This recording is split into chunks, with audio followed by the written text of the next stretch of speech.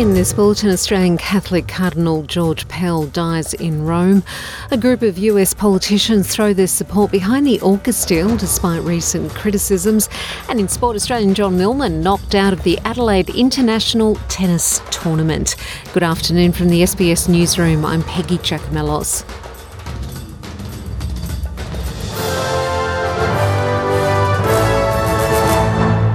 Australian Catholic Cardinal George Pell has died at the age of 81. The controversial clergyman served as Archbishop of Melbourne from 1996 before becoming Archbishop of Sydney in 2001, a position he kept until 2014. Archbishop Pell was at the centre of investigations about allegations of sexual abuse on children under his authority. In 2018, he was convicted of historical sexual offences on two teenage choir boys at St Patrick's Cathedral while he was Archbishop of Melbourne. He always maintained his innocence, and his convictions were quashed in a unanimous decision by the High Court in 2020. A royal commission later determined that he was aware of child abuse among clergy and failed to address the issue. Cardinal Pell died in Vatican City last night.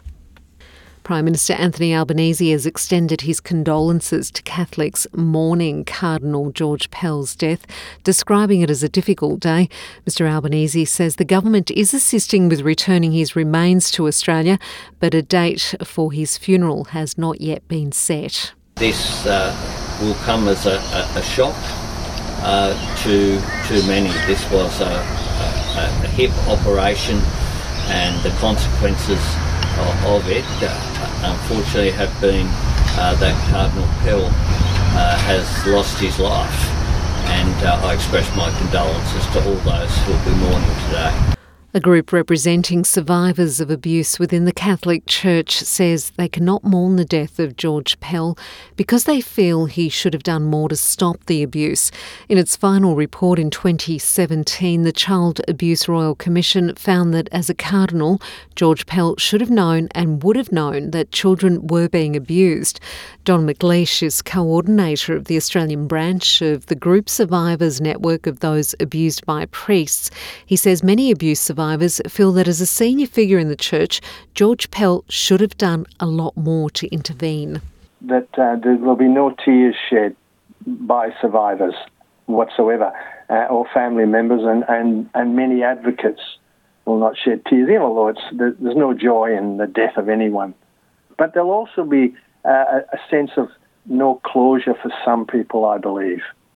A group of politicians in the United States have written a letter to President Joe Biden in support of the AUKUS Pact, suggesting the US has the capability to provide Australia with nuclear-powered submarines. It's in response to a leaked letter sent last month to Mr Biden from two senior US senators, warning the pact will stress the US submarine industrial base, putting it at high risk.